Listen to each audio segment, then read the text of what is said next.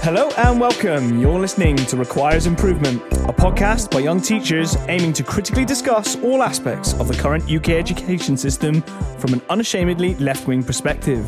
What's going well and what really requires improvement. My name's Lee. I'm a secondary school teacher and a union rep, and I'm joined this week by my co-hosts Nick and Anu. Say hi, guys. Hello. It's been a little while since our last episode. What have you been up to in this closing stage of the academic year? I have been continuing to work from home, which involves me staring at a computer screen for several hours a day, trying to sort out my scheme of learning for when I return to the prison. So we're aiming to go back at some point. We're not entirely sure when, but it will definitely involve blended learning. So approximately 50% sort of face-to-face teaching and 50% where the guys have to do work in their cells on their own. So yeah, that's what I've been doing. I can see that going about, as well as asking school children to not show up to school for 3 months and do all the work by themselves in their bedroom. Just call me an optimist. I think there'll be an aspect to that, but surprisingly, they found that actually having a bit of autonomy and the prisoners being able to take work that's handed to them and work on it in their own time, and not necessarily in a classroom environment, has actually meant that a lot more have taken up the kind of the learning they've been given. So possibly we should get rid of classrooms. Maybe. Yeah. I don't know. No, well, that's the thing they've noticed recently is the kids that have been in school, so that's not necessarily key worker kids but vulnerable kids, they've it's possibly because their home life is a bit shambolic and chaotic and difficult, but then apparently some of them have been absolutely thriving in school because the stuff they've been doing is much more, is much less rigorous academic wise. There's much more fun. They don't have the uniforms. The teachers aren't as disciplinarian. There's not all these targets, and it's much more relational approach to it. And funnily enough, those kids have thrived. So yeah. It kind of makes sense that because actually for some of those prisoners, just the academic environment is just a horrible place to be that just reminds them of nightmares anyway. Yeah. In which case I fully renounce my cynical quip. Nick, how about you? Yeah, we've had to start doing some online lessons, which I think as a union we will write to hold off on those for as long as possible because there's a lot you can get wrong with them, and we've started to do it, and it's a bit performative, but to be honest, our management are kind of expecting the chaos to continue into the autumn term. So they're just saying, look, we just all need to get good at it just in case we're shut for another couple of months or on and off. So been having a go at that, and just from the other end of the scale, had a kid today. It's kind of nice talking to them and trying to get something out of them, but some of them are a bit stinted. They don't. It's really hard to get anything out of them because they can see themselves on the screen. They can see that everyone can see them, so they can't really fidget, and they're sort of listening. It's a bit weird for me teaching it as well, but you're asking them how their lockdown has gone. Have you developed any? Kind of giving them the small talk that I'll ask my friends when I see them for the first time in the pub. Any new hobbies or any new things?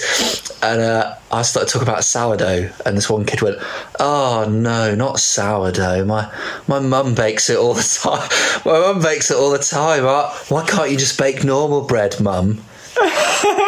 Which is different. Obviously, that shows how my school is not the most deprived area. But at least this kid is a proper climate activist, absolute hero, who actually has had Zoom meetings with engineers, with an engineering company to get solar panels put in the school, and management blocked it, and she can't work out why, and I'm now ready to teach her about what power is and how you can get it.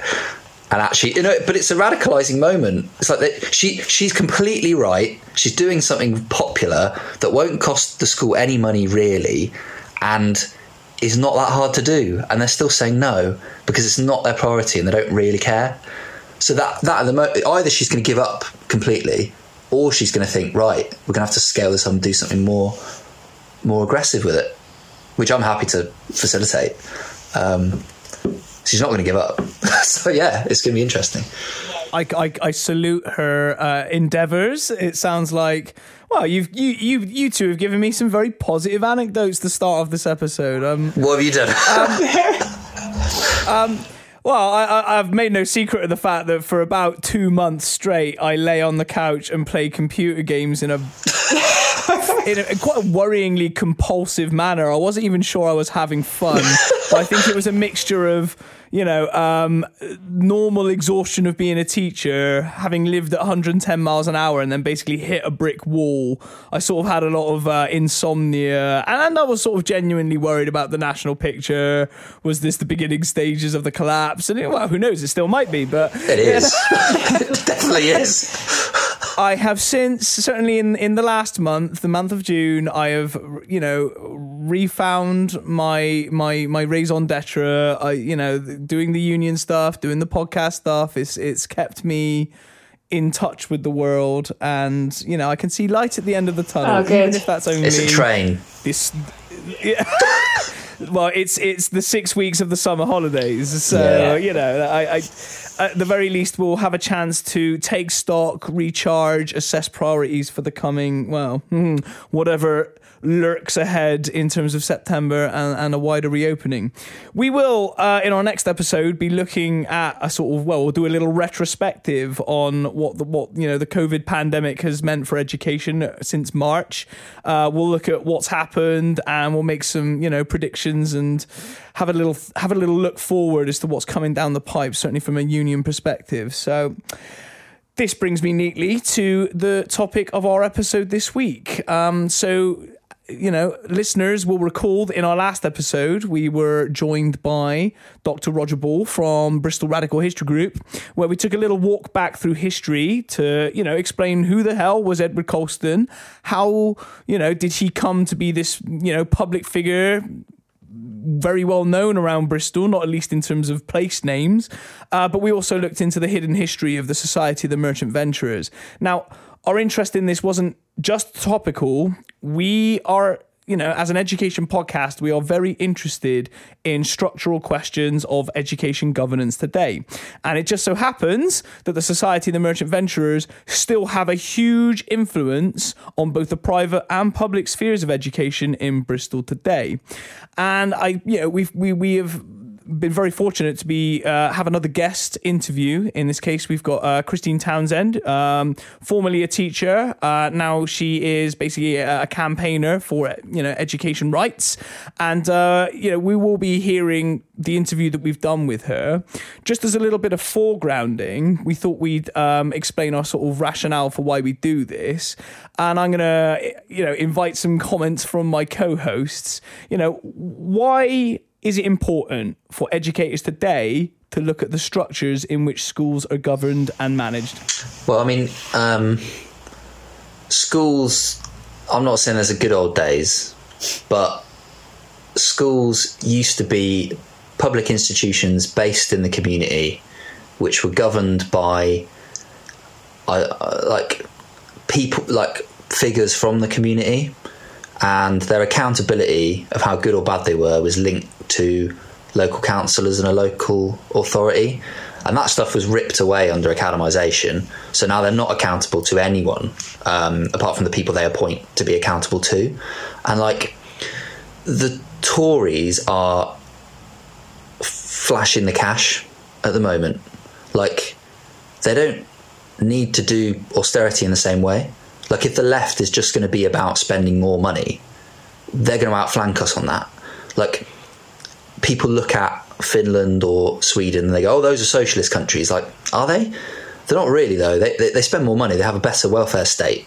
But what socialism really is, and what is really going to make a difference to working people's lives, is democratic control of the economy, democratic control of the institutions that we work in and we're educated in, and the things that we live our lives in. These things being in working people's hands. And schools have got to be an important part of that. And the academies, there's so many different things wrong with academies, but one clear way that I'm thinking about it is this idea of democracy, and surely that's an easy sell to people.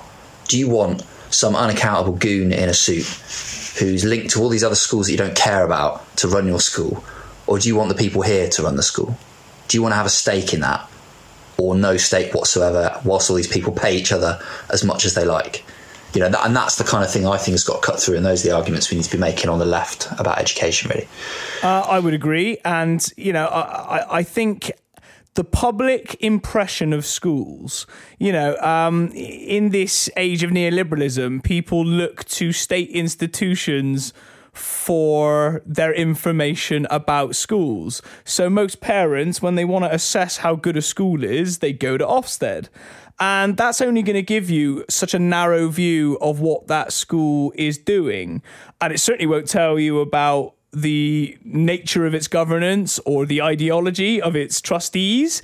And in fact, in an age of league tables, in an age of inter-school competition, schools have a vested interest in you not finding out what they're really like.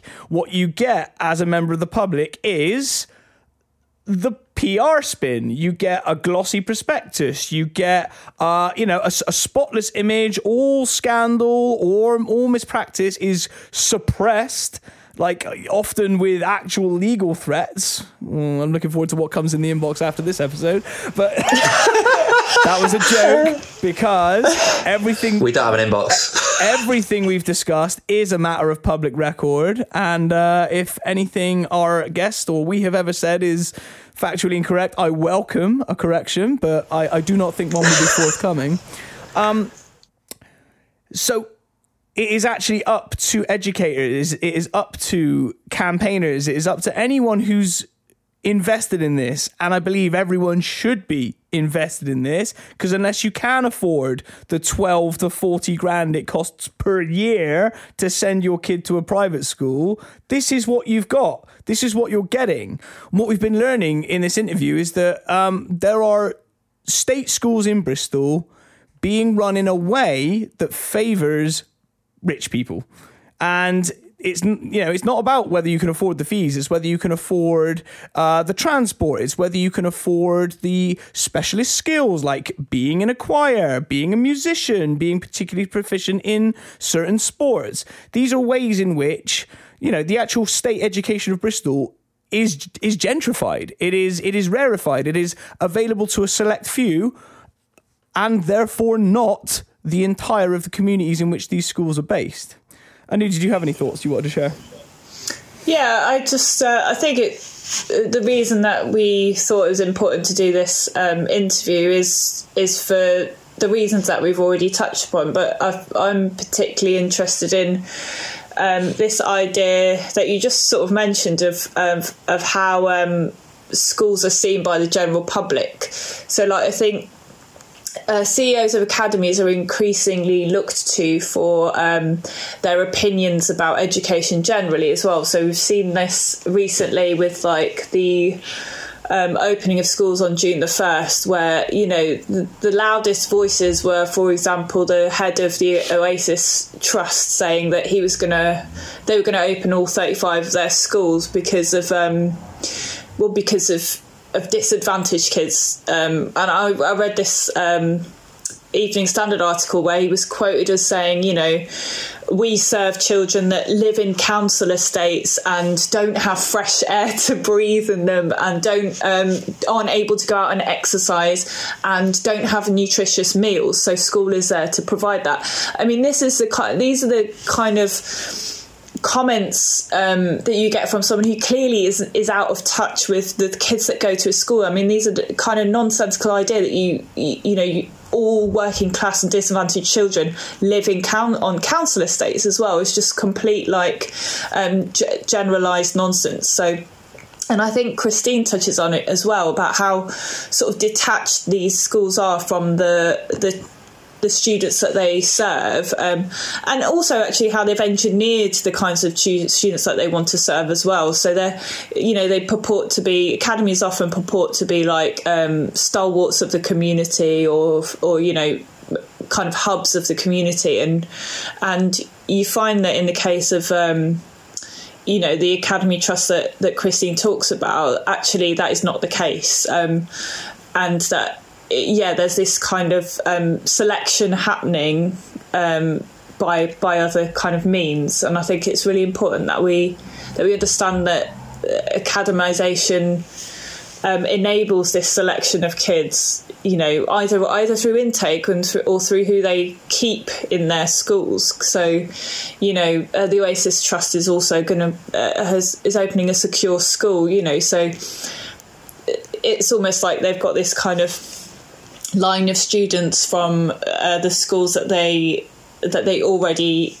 Is the point that you're making, Anu, is that like if this process of academisation is not checked and rolled back, we are looking at a sort of monopoly of state education by people who will funnel students according to their ability. We're almost back to a tripartite system, and the public will quite literally, it will be beyond, aside from your general election every 4 or 5 years, there seems to be no redress beyond this. I don't know if you'd agree. It just seems that we're becoming more and more detached from these democratic processes whereby all students, all children are served by this education system, and that's happening through this increased sort of marketisation and managerialism that is sort of cropping up in our education system. So I think it's really important that we asked Christine to do this because she's delved so much into the sort of like unholy affairs of these trusts for so many years, and she sort of talks about the kind of genesis as well of this this very big trust that we hear her talk about. I mean, the other thing it's worth talking about is like the culture within these mats, and like the culture that they create is so managerial and business-like, and they're proud of that business-like edge. And what's really worrying for me is that these big mats are taking on more and more teacher training. So the Conservatives have tried to keep teacher training out of universities, like they're kind of attacking that and undermining it, trying to get it based in schools. But I mean, if you do a PGC in a university, you're in school most of the time anyway. But when you're completely based in a school, it means that school's weird managerial vision can be put onto the staff. So like, I mean, the easiest kind of way of changing it is like, you go to university and you're taught by people embedded in a university how to educate, and they're talking about big ideas and they're inspiring you, and you have lots of time for critical reflection, and you're in the university, in the kind of the academy, in the important high level thinking thing in society. When you do it in a school, why wouldn't they just teach you to be as effective as possible at teaching GCSEs? Because the idea is that you go and you do your training at this school, and then you get a job in one of their other schools where they've got a place for you. But what they teach you is just this, like, how to be very effective at fact retention, which is what a GCSE is. Like, you're not... When I have trainee teachers in, I try and make them do weird lessons, like interesting things that are going to excite the kids and make them want to learn and make links between different things and stuff. And like, I'm not saying every lesson is sit on the floor and turn the lights out and, pass around Bombay mix until you understand what sharing is. But like, sometimes you need a bit of that. But like, when with these mats, they're never going to allow that kind of stuff. They'll have like a house style of teaching, which has been drilled in through like excessive lesson observation, bullying of any outlying staff until they leave, and aggressive performance management as well. And so like that's a worrying thing to me, like people coming into the profession just being in these kind of silos of utter wankery, to be honest. But no, I mean, I think you've made an excellent point there, Nick. I mean, they're not training you to be a teacher that could go into any school. They're going to train you how to be an Oasis teacher, a Cabot teacher, a Harris Academies teacher. And, you will struggle in an environment that is not that. If you're not given that freedom to develop your own style, your own independent approach to the craft, then we are staring down the barrel of a systemic threat to state education, because the actual capacity of people to innovate is in question, especially when we know from the union side that the culture inside these schools is not good for the teachers anyway. It's not good for their health. It's not good for their well-being.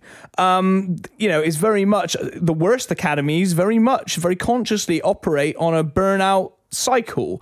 They will get what they can from you until you can no longer keep up, and then you're out the door. And that's why I have an innate distrust of a lot of the business speak and a lot of the apprentice style, it's in reference to the TV show, this kind of hard hitting, no nonsense, you either deliver, you're either on the bus or off the bus. It's not good for the teachers, and it's a shocking example to set to the students as well, as to, you could argue it's probably a realistic example as to, the meat grinder into which students are being herded in modern day capitalism. But there I go again. In short, I think to link back to what Nick was talking about and in his students' earnest attempts to try and get solar panels installed in their school for the benefit of the environment, in the way that student has found out the limits of what is possible within the current system, I think educators need to grapple with these facts. You need to, to borrow an old cliche, you need to know your enemy. You need to know what you're up against. And you need, and again, a bit like the history of Colston, once you know it, you find out what a laughable construct the cult of Colston was. As soon as you interrogate the facts, it falls apart like a house of cards. I think the same is true of the academy system. If you can look beyond the PR spin, the glossy brochures, the massage statistics, when you find out what is really going on, you have a much less gratifying opinion of what these institutions do and what they're even capable of by design. So for me, that's why I thought it was very appropriate we have Christine Townsend on our show to just lay down some facts, drop some truth bombs about what the system's like currently. Because if we can appraise it for what it is, then we might figure out a way of starting to take it apart. Wishful thinking, eh? Absolutely. Cool. I am now going to play our interview with Christine Townsend. Enjoy. So, it gives me great pleasure to welcome our interview guest for this week, Christine Townsend. She is a local educator and campaigner from the Countering Colston group. Please tell us a bit about yourself, Christine, your career thus far, and the Countering Colston campaign. So, I trained as a secondary school teacher in '96 in London. Mm-hmm. So those were the days before academies and before things like Teach First and other such stuff. I had to do a PGCE. Mm-hmm. And then I worked in London, in Islington and Lewisham, and then moved up to work in a secure unit near Coventry. And then I returned back home to live and work in 2003, and I've been in Bristol working in and around schools ever since. And Countering Colston was something that came about, it's probably about 5 years ago now, 4 or 5 years ago. I had been looking into the practices of certain schools, and the really big kicking thing for me was an investigative journalist called Tony Gosling. He got into one of these annual ceremonies in Bristol Cathedral and videoed the Bishop of Bristol telling hundreds of school kids, which included at that time, of course, state children, that there was speculation around how Edward Colston made his money.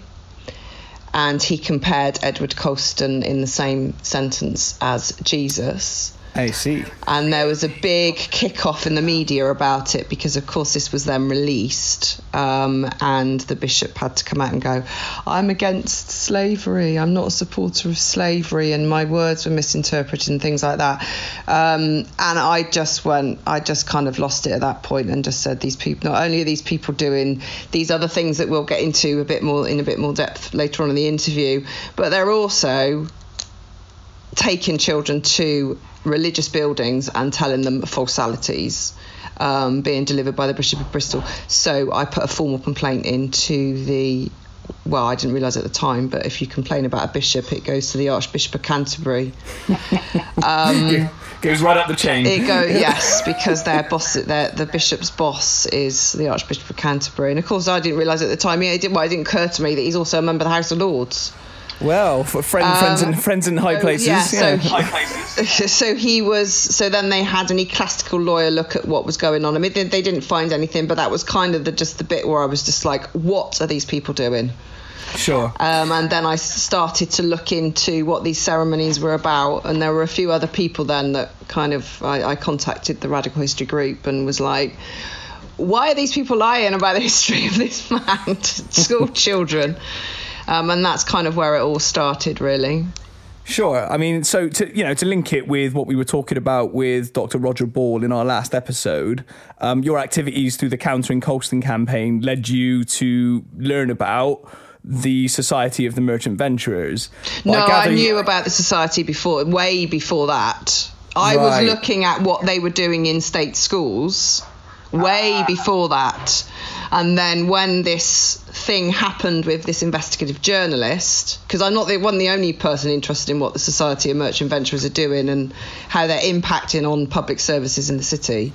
Sure. So once that came out, it kind of widened what was going on, really, and more people were kind of from different angles then became interested in just what this society were doing with school children in ancient religious buildings.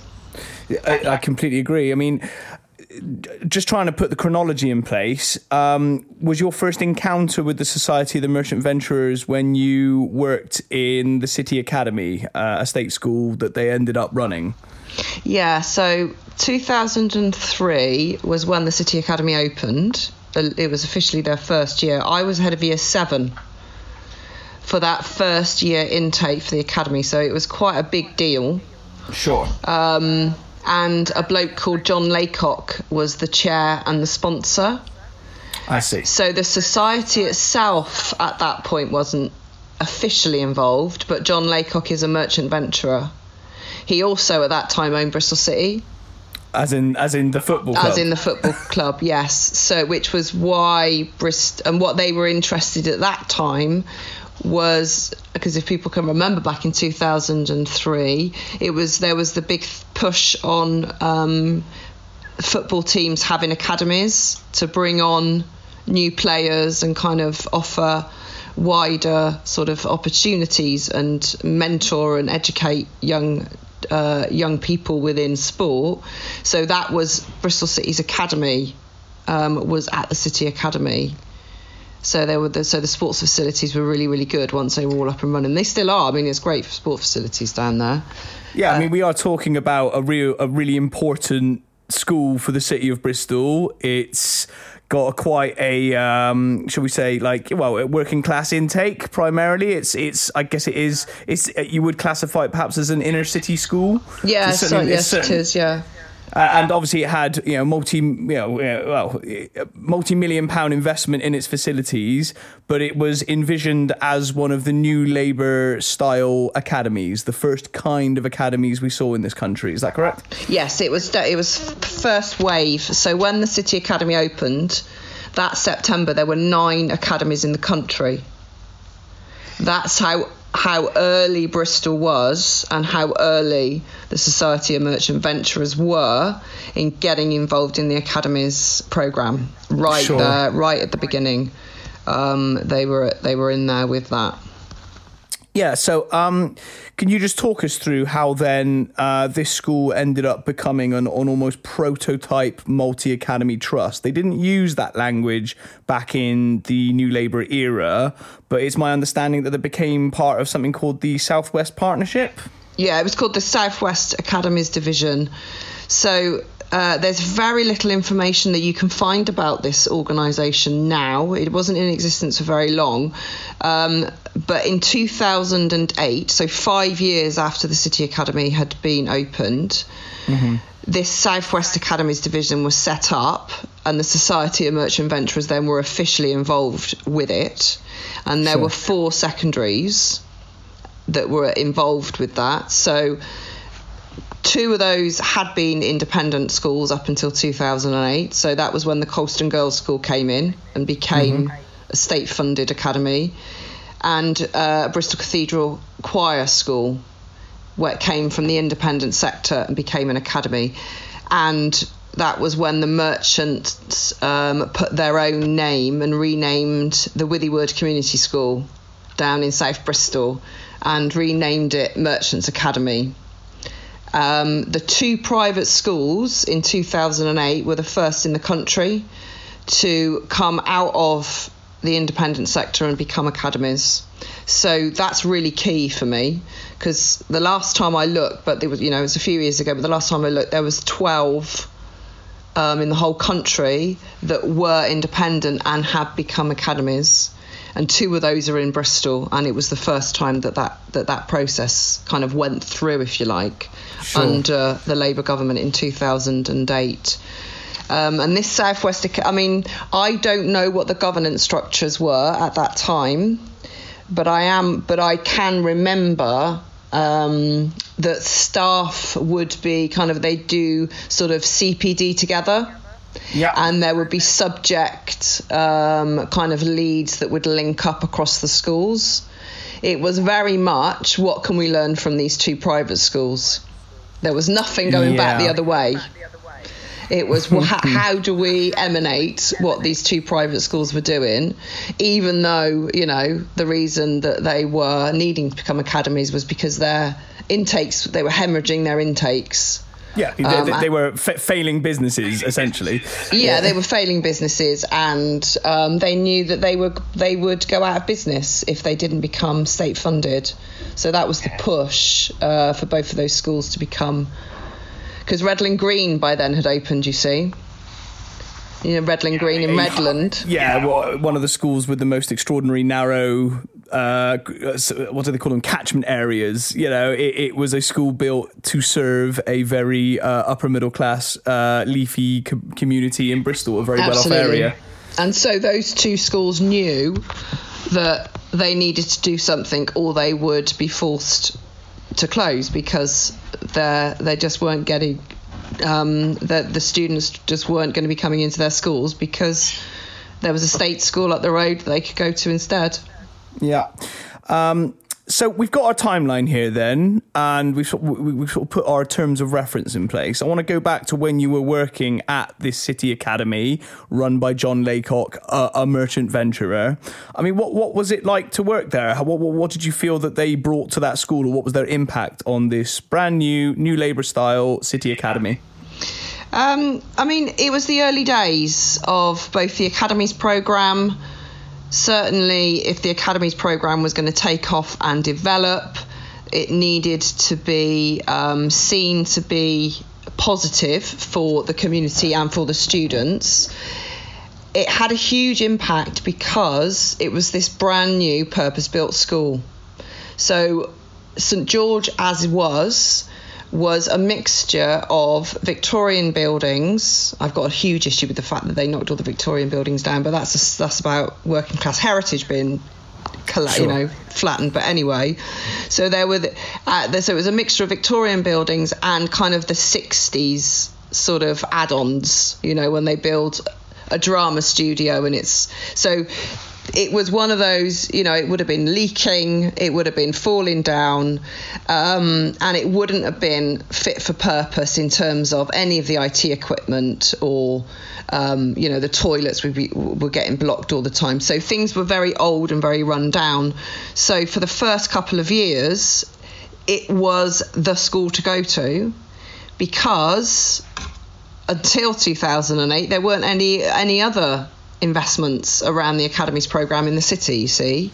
Sure. So but as of for once 2008 kind of came about, then we see the likes of Brunel having some investment. Bristol Brunel down the road, Bristol Met started to get some. So so it was only after a few years that you started to see some other schools also get some investment through the Academies programme.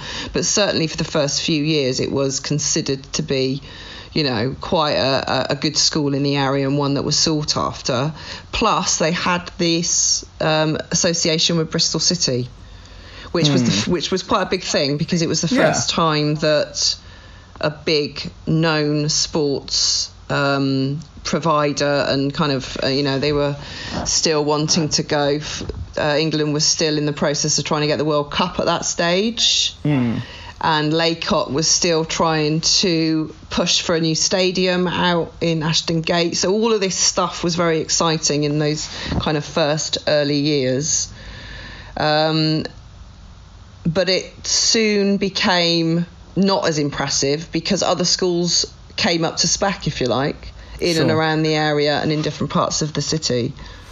How would you say their approach was to sort of treating their staff? I mean, what was it like to actually be a teacher at this school, especially once the shine came off? Yeah, I mean, I left in 2010, and I worked under a head teacher called Ray Priest. Now, Ray was he'd been the head before. He as an individual, he was he wanted to keep the union representation. He wanted to be very consultative. However, once the head teacher was replaced in 2010, what I then heard from people that I knew that were working there was how the treatment of the staff began to deteriorate. So I think that with this school and with the others actually that the Society of Merchant Venturers run is very much dependent on who the head teacher is at the time as to what happens within those schools. And it isn't about who's governing the schools, and the direction doesn't necessarily come from them. It comes from whoever the head happens to be at that time. And if we look at the history of the schools that are run by the Merchant Venturers, we very much see that in results, in kind of how long staff stay, senior management and things like that. So it's whether their values and kind of what they consider to be important actually is enabled to be put through into the schools. I question whether that's the case. Sure. It's my understanding that there was some actual legal controversy around their employment practices, especially in regards to racial discrimination. Yeah, so that was in 2014. So this was still at the time when Laycock was the chair. And there was a different head teacher, Jill, somebody her name was. They were taken to court, and they were done and found to be guilty of institutional racism. So this is an Afro-Caribbean Bristolian teacher. He'd been there many years, and he won. So good for him. And then within months of that happening, Ofsted also came in and declared them to be inadequate. And it was at that point that John Laycock and the Society of Merchant Venturers began their kind of exit, if we like, from that school. Washing their hands of this. Yeah, basically. Well, it was no longer something that was positive. Presumably they didn't want to be associated with certainly institutional racism or inadequate education provision. So, what happened then in the aftermath? Just talk us through where did City Academy end up? Well, City by the time 2014 came around, this Southwest Academies division had been split up. So the 4 secondaries were in separate academy trusts by this time, by 2014, with different names, and they had primaries attached to them. So the City Academy, when this happened in 2014, was in something called the One World Trust, and Bannerman Road was a primary in with it. So they had to. So John Laycock had to deal with this trust. So what they actually then did was set up the Venturers Trust. Bannerman Road goes into the Venturers Trust, Ofsted Good, and the City Academy, I hear, had quite a big. They were in quite a lot of debt, and they were officially taken over by Cabot Learning Federation 2 years later in 2016. But Cabot had their head teacher in there before it officially became part of the Cabot Learning Federation. So this academy trust that City was in at that time was disbanded. So they took the primary, but they wanted to offload the secondary because it had, brought them some bad publicity, and they've been caught out, basically, breaking the law. And not understanding what equality... They don't understand what equality is. They don't understand what equity is. It's just not part of their cultural approaches. It's not part of, they'd only ever had experience of private schools. And I'm afraid the sort of legal framework that academies are allowed to operate in, it essentially means moving schools around on a chessboard, taking the bits you want, building an empire, discarding undesirable pieces. It's perfectly now legal for these trusts, these academies, these managers to play roulette with public services. That's certainly our how we see these things. So thinking then beyond City Academy, how have you kept tabs on what the Merchant Venturers are up to in the city of Bristol? What sort of things have you been aware of that they're up to? Well, I mean, so Merchants Academy is the other one that is the other kind of working class secondary that this organisation runs. They named it after themselves, which makes it quite difficult for them to ditch it, I would suggest, because their vanity got the better of them at the time.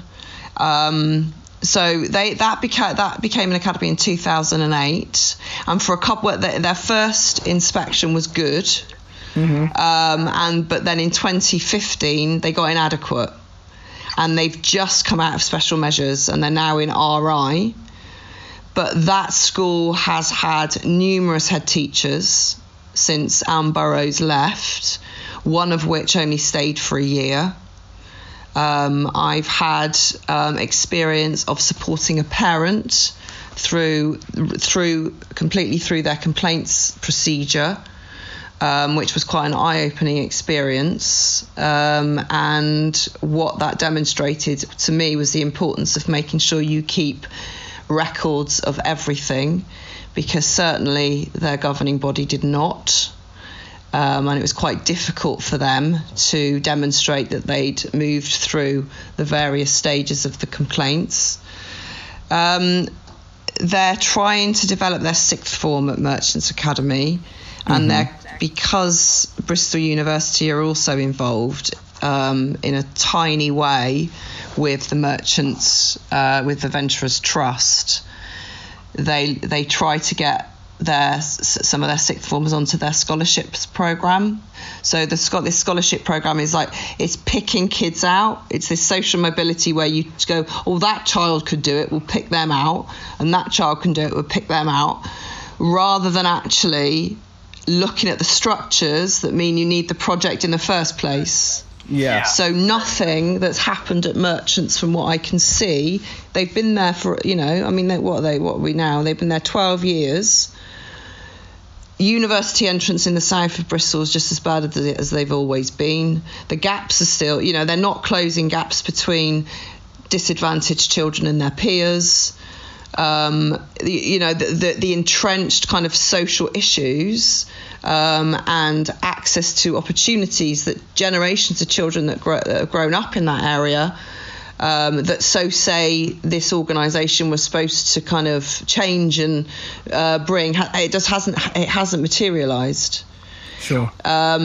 Because what they're trying to do is make the existing structure better. And actually, it's the existing structure is hierarchical by definition, and therefore they might get a few more children up into university, but it doesn't once that project's over, what then? It doesn't change the structural and systematic disadvantages that those children experience as they're growing up. So, I gather you've had a lot of dealings with some of the other schools in the modern form of all this. So if we go through the timeline towards, beyond the rejection of City Academy, you've got this now one multi-academy trust that encompasses all the schools directly run by the Society of Merchant Venturers.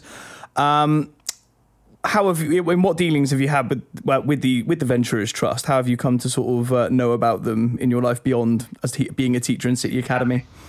So I've had numerous. There's been numerous times when I've reported their schools for unlawful admissions practices. So I've reported Colston Girls twice. I've reported Merchants Academy once. But I've also been involved in Bristol Cathedral Choir School and the Cathedral Primary. And even though the Society of Merchant Venturers don't officially run the cathedral schools, the chair of the trust is a merchant venturer, and that person, Stephen Parsons, also sits on the cathedral chapter. So he's on the governing body of the cathedral itself, but so is a bloke called Anthony Brown, who was the chair of Colston Girls' School and a member of the Venturers Trust. So it's literally the same people that are sitting on these governing bodies. So I've investigated. So I've had those schools investigated as well. So I've been looking at these admission arrangements for a long time, because what I could see. Because I left City Academy in 2010 and I worked at the City of Bristol College, so I was right on College Green. And what I saw was that basically they were serving the same kids as they always did at the cathedral school. And that then led, and then they said, we need to open a primary school, and we think we'll have your library to do it in, thank you very much. So then I started to really examine, okay, well, what is going on in this school, and actually what's going on at Colston Girls' School? What's changed with Colston Girls' School then, now that there is, and basically nothing's changed. So yeah. Colston Girls' School, they ring fence 25% of the places each year for year 7s, specifically for children that live in authorities that are not Bristol. So you've actually got a better chance of getting a place at Colston Girls' School if you live in South Gloucestershire than if you live in Bristol, because there's fewer kids going for each place from outside of Bristol than there is inside of Bristol.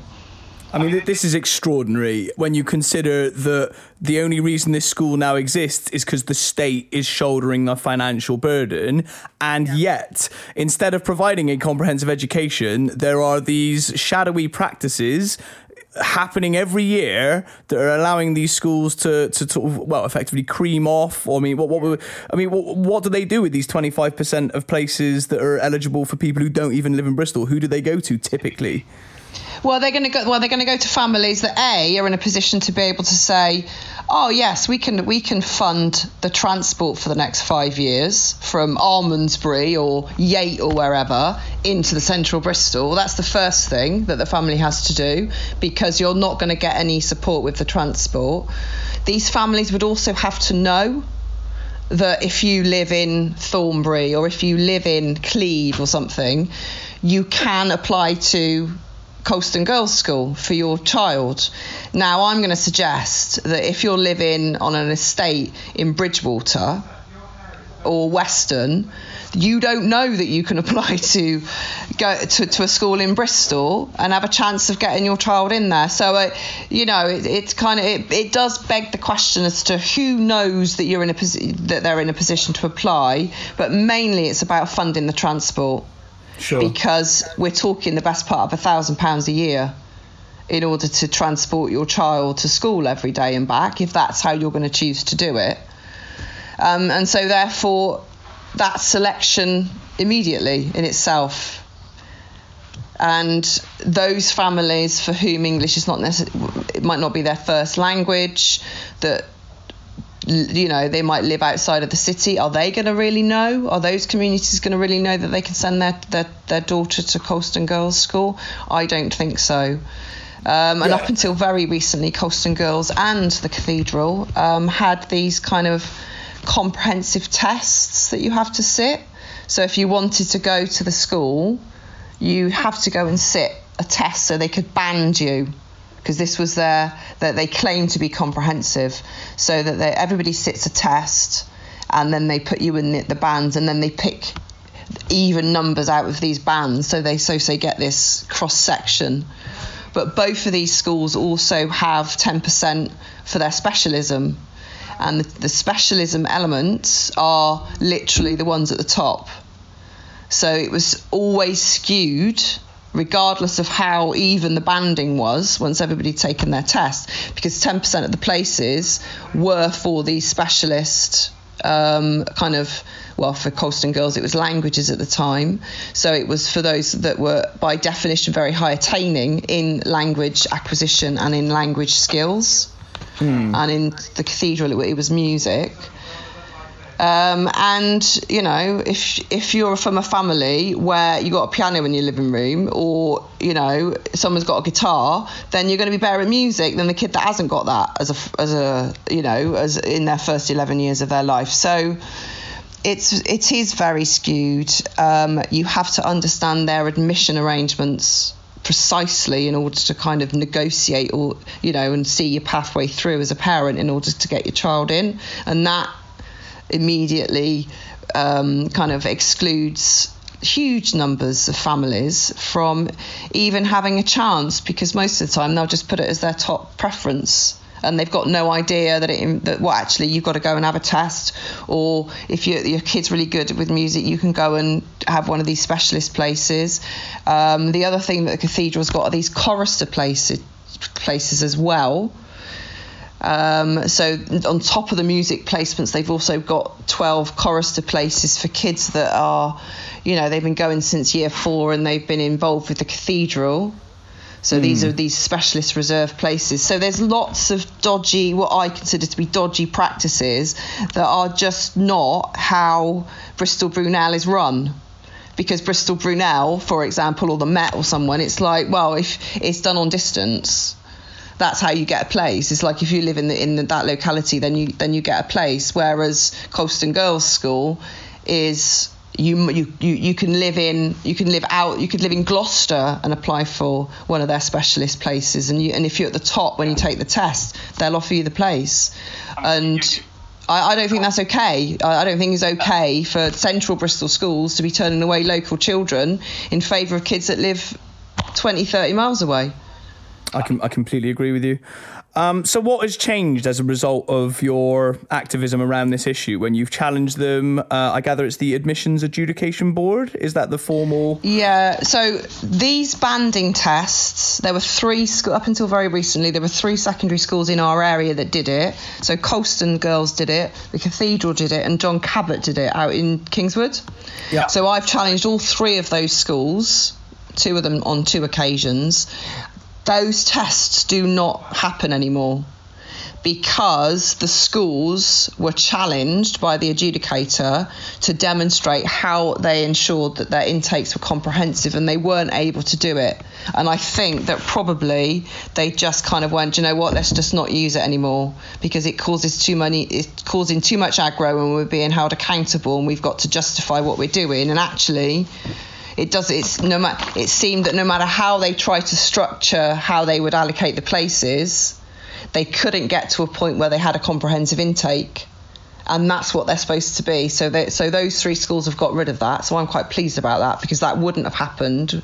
Well, the local authorities just nowhere. I mean, had I not reported those schools for investigation, they would still be using that as one of the many barriers that they use to sort of filter their intakes into year 7. So that's certainly happened. Colston Girls' School got very, very upset with me, or this particular person got very, very upset with me when I reported them a couple of years ago.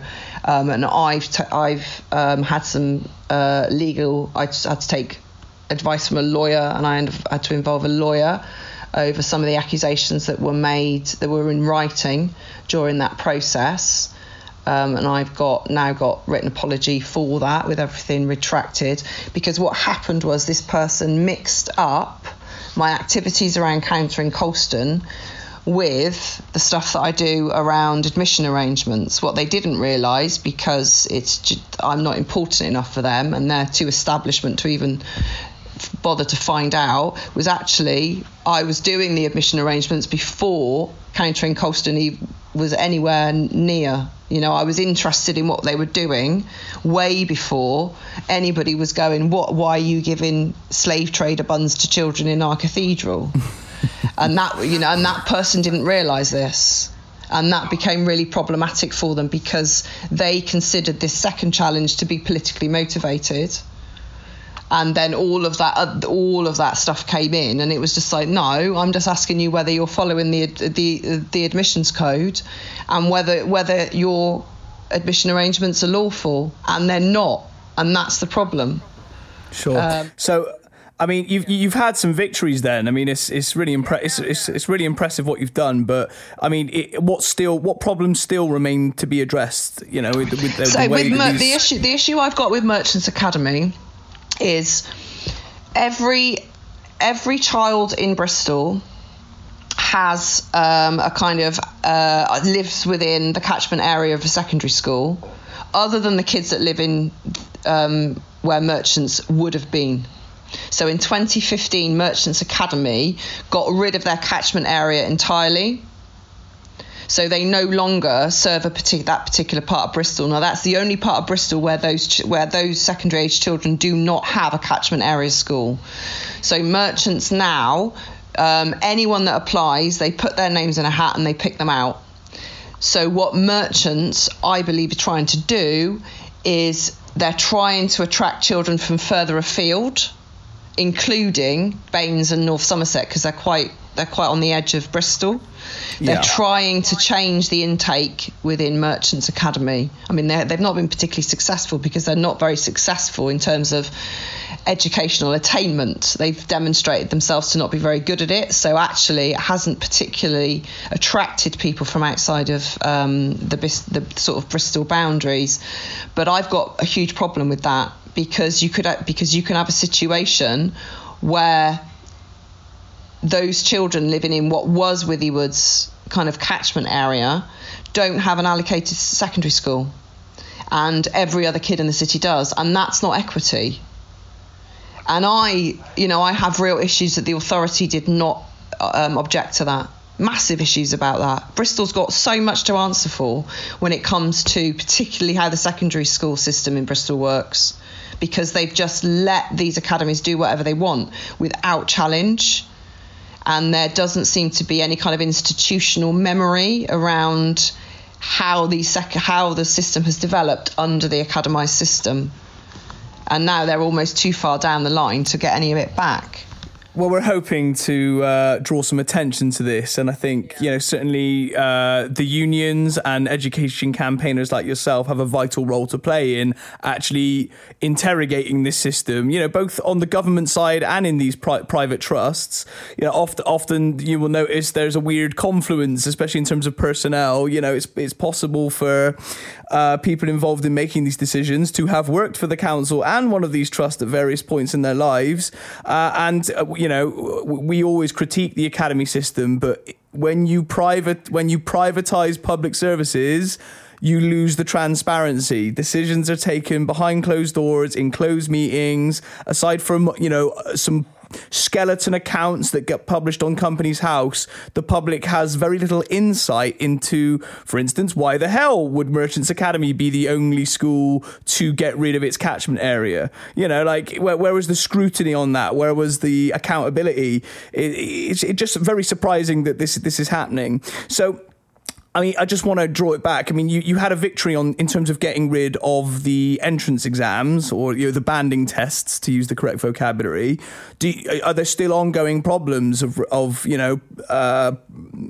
selection, of student cohorts going into these schools?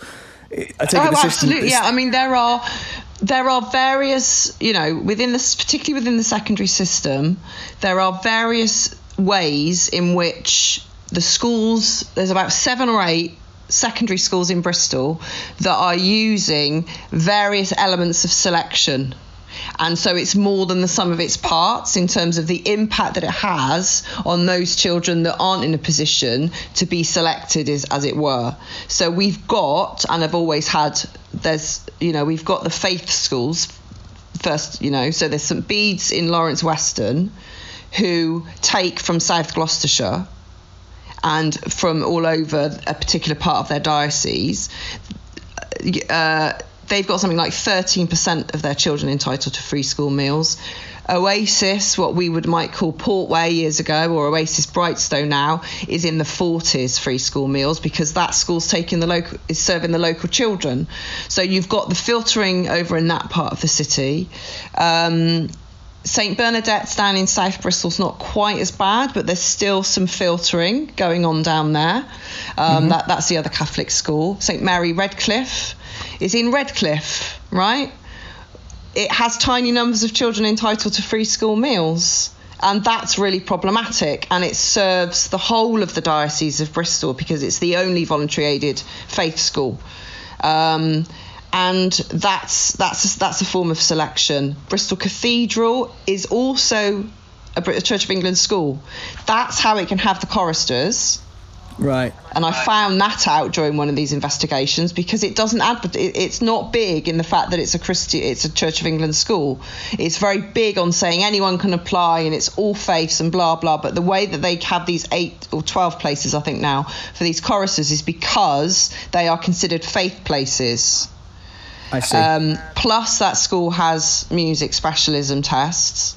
Plus it takes from all over the city. So again, you've got this, if you can afford to get there and you live in Avonmouth, then that's fine. But sorry, if you live in Avonmouth and your parents ain't got the money, it's not even an option for you because you can't physically get there. So there's that kind of selection going on. We've discussed Colston Girls quite a bit, actually, about how they filter their intakes and how they...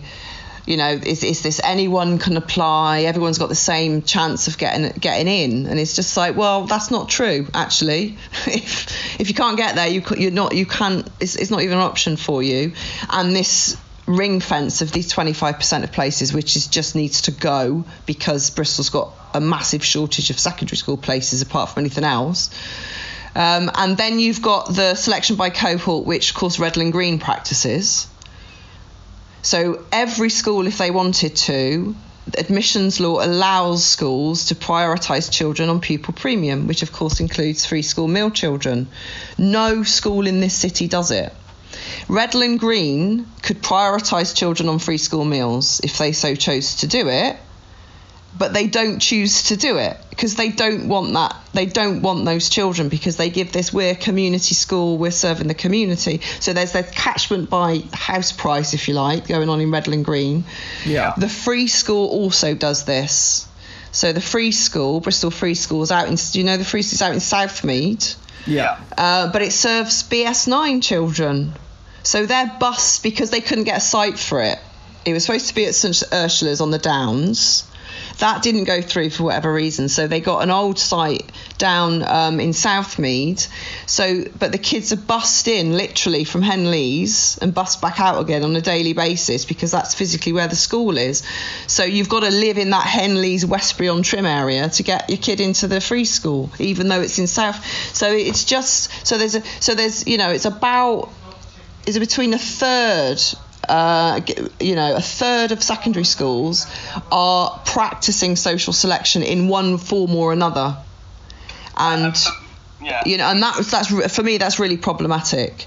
And those are also the schools that are held up as being these great schools with these great results, and the politicians locally are promoting them, and the MPs locally are promoting these schools. And it's like, you need to look at what these schools are doing and actually understand how they're operating and how it is that they're getting these results, because they're filtering their intakes. They're socially selective. All of those schools are.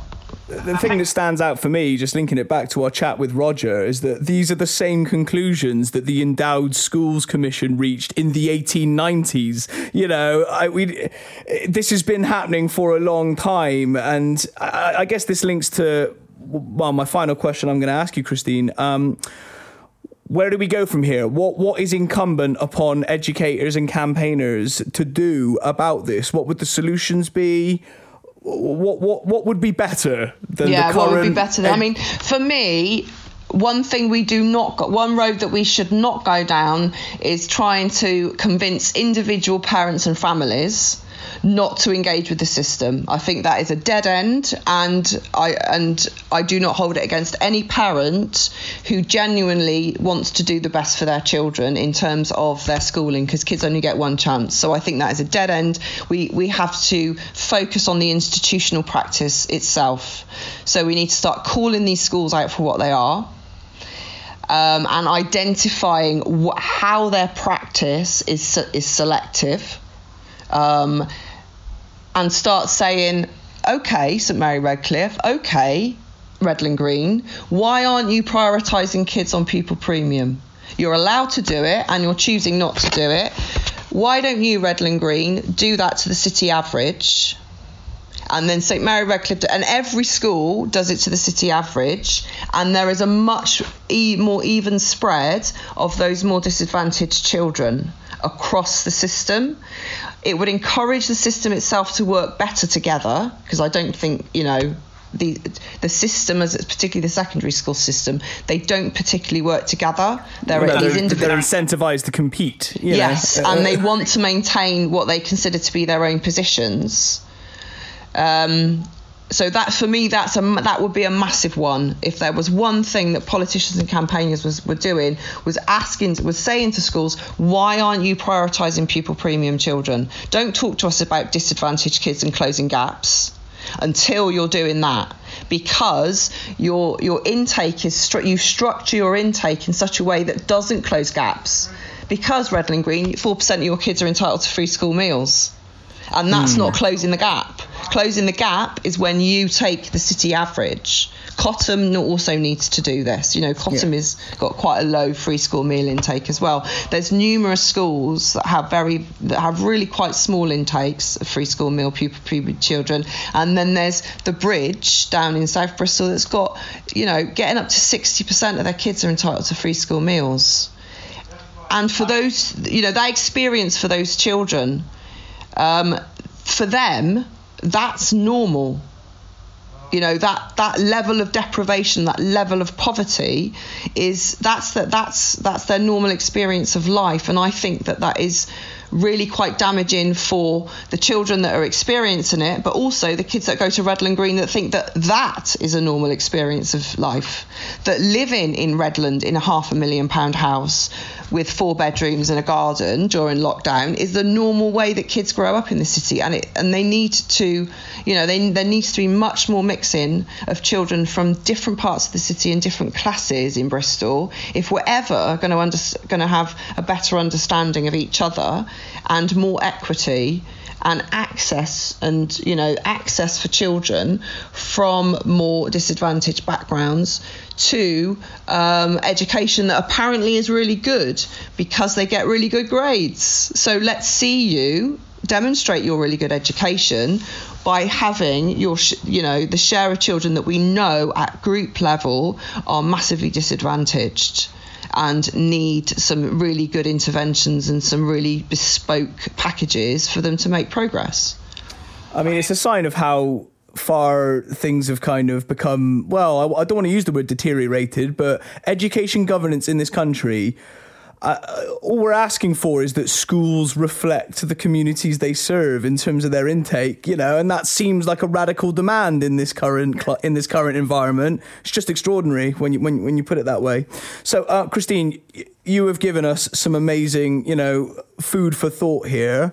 I'm going to invite you. I mean, is there anything else you wanted to talk about with us today, or anything you think that we should be aware of or looking at next? Yeah, I mean, maybe we don't do it now, but certainly a podcast looking at how Multi-Academy Trust governance is set up, I think would be quite good. Yeah. Just because, I've made some notes here about do you remember this scandal at the President's Club that came out a couple of years? It was in the Dorchester Hotel in London, and the Financial Times journalist, basically she kind of went undercover to this charity event, high class SOSE charity event, men only. And it was this massive scandal. If you look it up, it's called the President's Club. Massive scandal, because basically it was just a kind of, hands up skirts and kind of selling women, and it was high class kind of titillation-y type charity event. But the bloke who is the chair of this charity is the founder of a Multi-Academy Trust. And at that time I was the interim chair of a MAT for a short period of time, because I wanted to understand the governance behind this. I really needed to get on the inside and go, hang on a minute, how's this working? And the issue with that is that there isn't a mechanism for getting rid of that bloke. No, we found this in our experience as well through the union. The actual powers of recall or of, impeachment simply don't exist. It's really, it's just like, what? You can't, the Department of Education can't get rid of this man. Only the other members within this MAT can get rid of this bloke. Yeah. What kind of governance setup is that? It's really, really dangerous as well. Yeah, it's anti-democratic, and when things get out of hand, as we have several, we will focus on this in an episode, because we've got receipts on some really dramatic sort of industrial disputes that then led to public campaigns, and at fault precisely was the nature of Multi-Academy Trust governance, where they became unresponsive to their own communities and their staff, and you almost had this dictator who you could not topple, so. But we will pick up on this thread, because it's good to know, as you say, how the system functions as intended, not how people think. It was deliberately structured in such a way as to, you can't get rid of these people because it's business law. And it's just like, hang on a minute, this is state. It's a bloody school. Yeah. So and I've got things like local democratic control, transparency, and accountability. Yeah, those are. I think that would. But pretty much everything else we've covered, I would say. Fantastic. Well, I am gonna, on behalf of my co-hosts who are not in this interview because they're all very busy at the moment, but honestly, huge thanks to you, Christine. We are really impressed by everything that you and the Countering Colston group do, and we wish you all of luck for the future. Hopefully, if you get any good stories in the future, we'd love to have you on again, and Roger as well. So I'm going to thank you for your time and invite you to say goodbye to our listeners. Okay, so thank you for listening and goodbye. Thank you for listening to Requires Improvement. You can contact us on Twitter via @RequiresPod and give us a share anywhere you can. We're available on all your favourite listening stations like Spotify, iTunes and SoundCloud. Thanks for listening, and we'll catch you real soon for our next episode. Bye-bye.